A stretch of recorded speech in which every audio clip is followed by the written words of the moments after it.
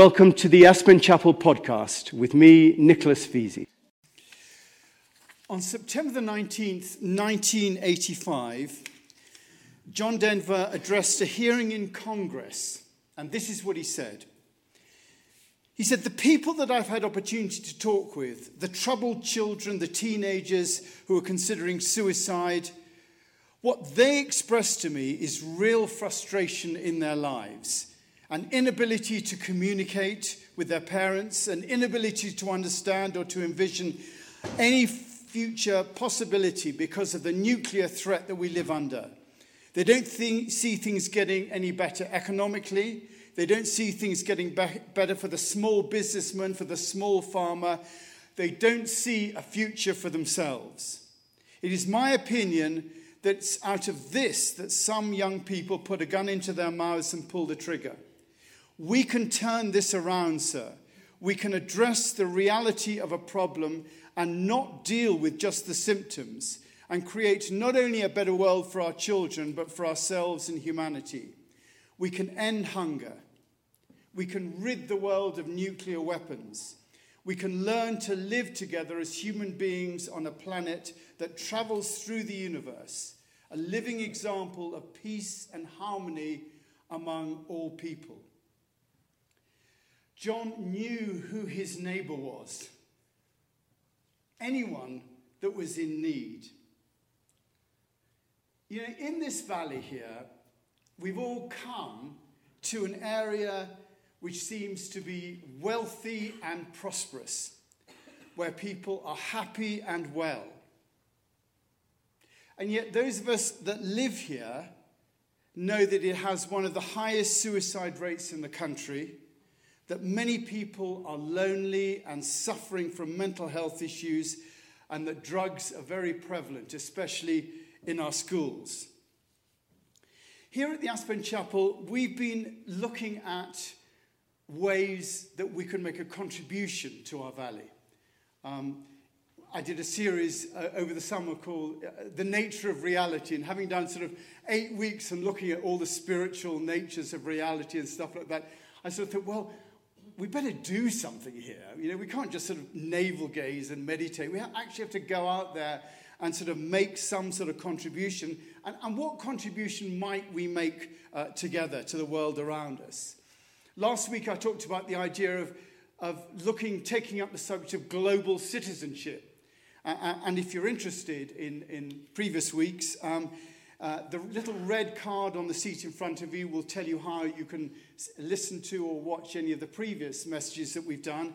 And if you want to get any news from what we're doing here at the chapel or be on our mailing list, just fill in one of the blue cards and you can just drop it somewhere or give it to me and we can use that. I think it's interesting that the Pharisee said, "Teacher, what must I do to inherit eternal life?" I think in modern parlance, you know, the thing that we hear is people say, "What do I have to do to get enlightened?" That's the sort of modern spirituality interpretation of what must I do to inherit eternal life. And Jesus replied, "It's written in the law," and the bloke says, "Love your neighbor, love the Lord your God with all your heart, all your soul, all your strength, and all your mind, and love your neighbor as yourself." And the Pharisee wanted, in a way, to trick him and said, "Who is my neighbor?" And Jesus tells the story of the Good Samaritan. And in the story, the good people, in Jewish eyes, come along and pass the robbed man by the other side, a Levite and a priest. These are the people that you might expect, or someone might expect, to be neighborly to the person that was robbed.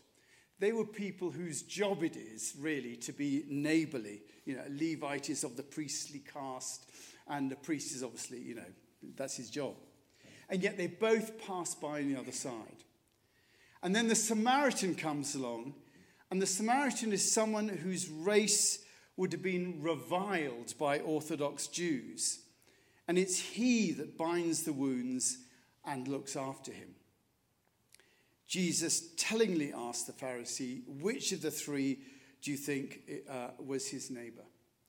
And the expert on the law says the one who has mercy on him. Go and do likewise.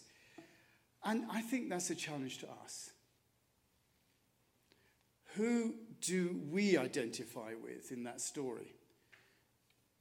Maybe the people that pass by the other side, the respectable citizens, or the outcast who helps the man, or even the man who's robbed. This is really a call for compassion. And often, I think particularly here and spiritual circles, we're really here to seek our own enlightenment and maybe pass by on the other side in terms of helping others. Now, I'm not suggesting for a moment that anyone here would not help someone that seemed to be in need if they came across them. I'm sure we all would.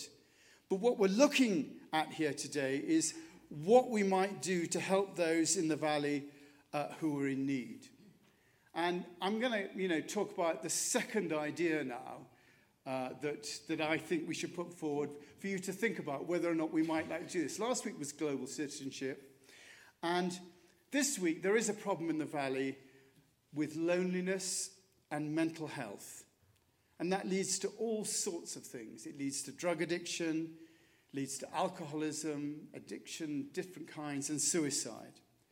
And we're trying to find ways that our community might reach out to others in need. And I'm suggesting that this might be one. As a chapel, we are in a unique position to have an effect on the problem of loneliness through the creation of community. We have a community here that we can invite people into. And last week, I gave out feedback sheets. And I'm going to do it this week, by the way. But I gave out feedback sheets. And someone talked about, you mentioned that project around loneliness. And, I mentioned a few weeks ago, Eric Fromm said that the greatest cause of mental illness is loneliness. The greatest cause of mental illness.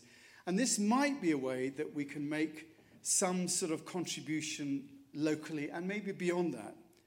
It's tempting to come up with a different and more palatable name, but I think the idea of having a loneliness project, the Loneliness Project, really seems to hit the nail on the head. So I'm going to suggest, just a little bit, that we create something called the Loneliness Project, with a mission to provide ways out of the experience of loneliness and to remove the stigma around talking about the subject. Now, I know that there are plenty of organisations in the Valley that deal with mental health issues. There's Pathfinders, there's Aspen Strong, AA, Headquarters, the Hope Centre, and many others. And we wouldn't be looking to compete with them, but to partner with them to provide a hub for people to come into and gather in. We could also provide signposting to other organisations as we see people come to us with issues that we're not able to deal with. And in any number of ways, we could encourage people to come out of their homes and do things together. We have a great space, we have a community, we have kitchens downstairs, we have an art gallery, we're good at hosting things. My sense is that the Loneliness Project would offer ways of not being lonely in conjunction with other organisations, as well as contributing our resources to make some of this happen. We could do things like having an annual harvest supper, like the Snowmass opening supper that they have at the beginning of the ski season. Free food nights where people come in for food and drink, singles nights, mother and baby groups. We could give people as well opportunities to volunteer in other organisations like Lift Up, the Roaring Fork Outdoor Volunteers, and other places that bring people together and have them work together. And when you're working with people, you do form a sort of community with them. The idea behind the Loneliness Project would be to provide a hub for people to come together and to communicate and break down the taboos around loneliness and to offer solutions to individuals who also recognize themselves as being lonely. I mean, we all recognize ourselves as being lonely, I think. I do. Sometimes we're lonely in our relationships. Sometimes we're lonely in a group of people. We can be extremely lonely. Now, with anything to happen, the problem is resources to make it happen. Yes, we can write grant forms and try and attract resources, but nothing's going to happen if there's not boots on the ground here right from the start. There's only so much that myself and Peggy, the officer and the program director, can do in the office. And you see, one of the problems I have in putting forward ideas like this is that, it does mean something that we all have to come together and do. I don't think the priest and the Levite thought they were bad people in that they didn't help. They just had other priorities, and it could have been a setup. You don't know if someone's lying in the road, if it's a setup or not. And helping might have put them in danger. They might have been on their way to do something they might have been on their way to their yoga class or something incredibly important. Any number of reasons. And there are any number of reasons why all of us would want to, leave someone with a problem and leave that problem to someone else. We may see ourselves as being too busy, too old, too young, that it's someone else's problem, that we are here to learn spiritually, not to be another wing of human services, that we just don't want to get involved. And that's an issue that faces us all. But we have to ask ourselves, if not me, who? And if not now, when? Are we up for helping, really? That's the question.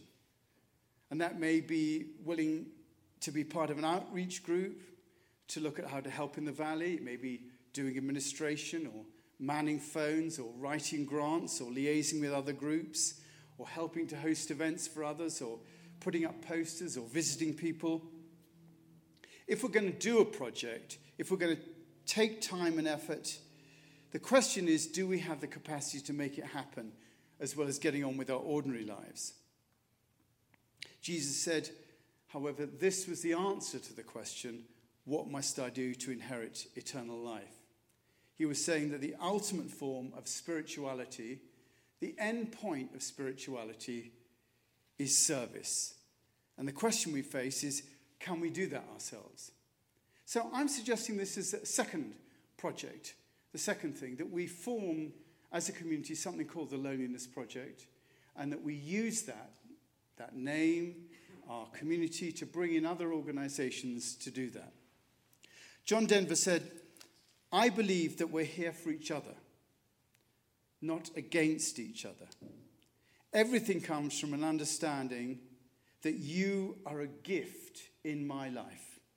Whoever you are, whatever our differences, you are a gift in my life. Let's make ourselves a gift in other people's lives. If you feel moved to make a donation to the chapel, please go to aspenchapel.org. Thank you. And if you'd like to receive these podcasts regularly, subscribe to the Aspen Chapel through Apple, Google Play, YouTube, or any other outlet.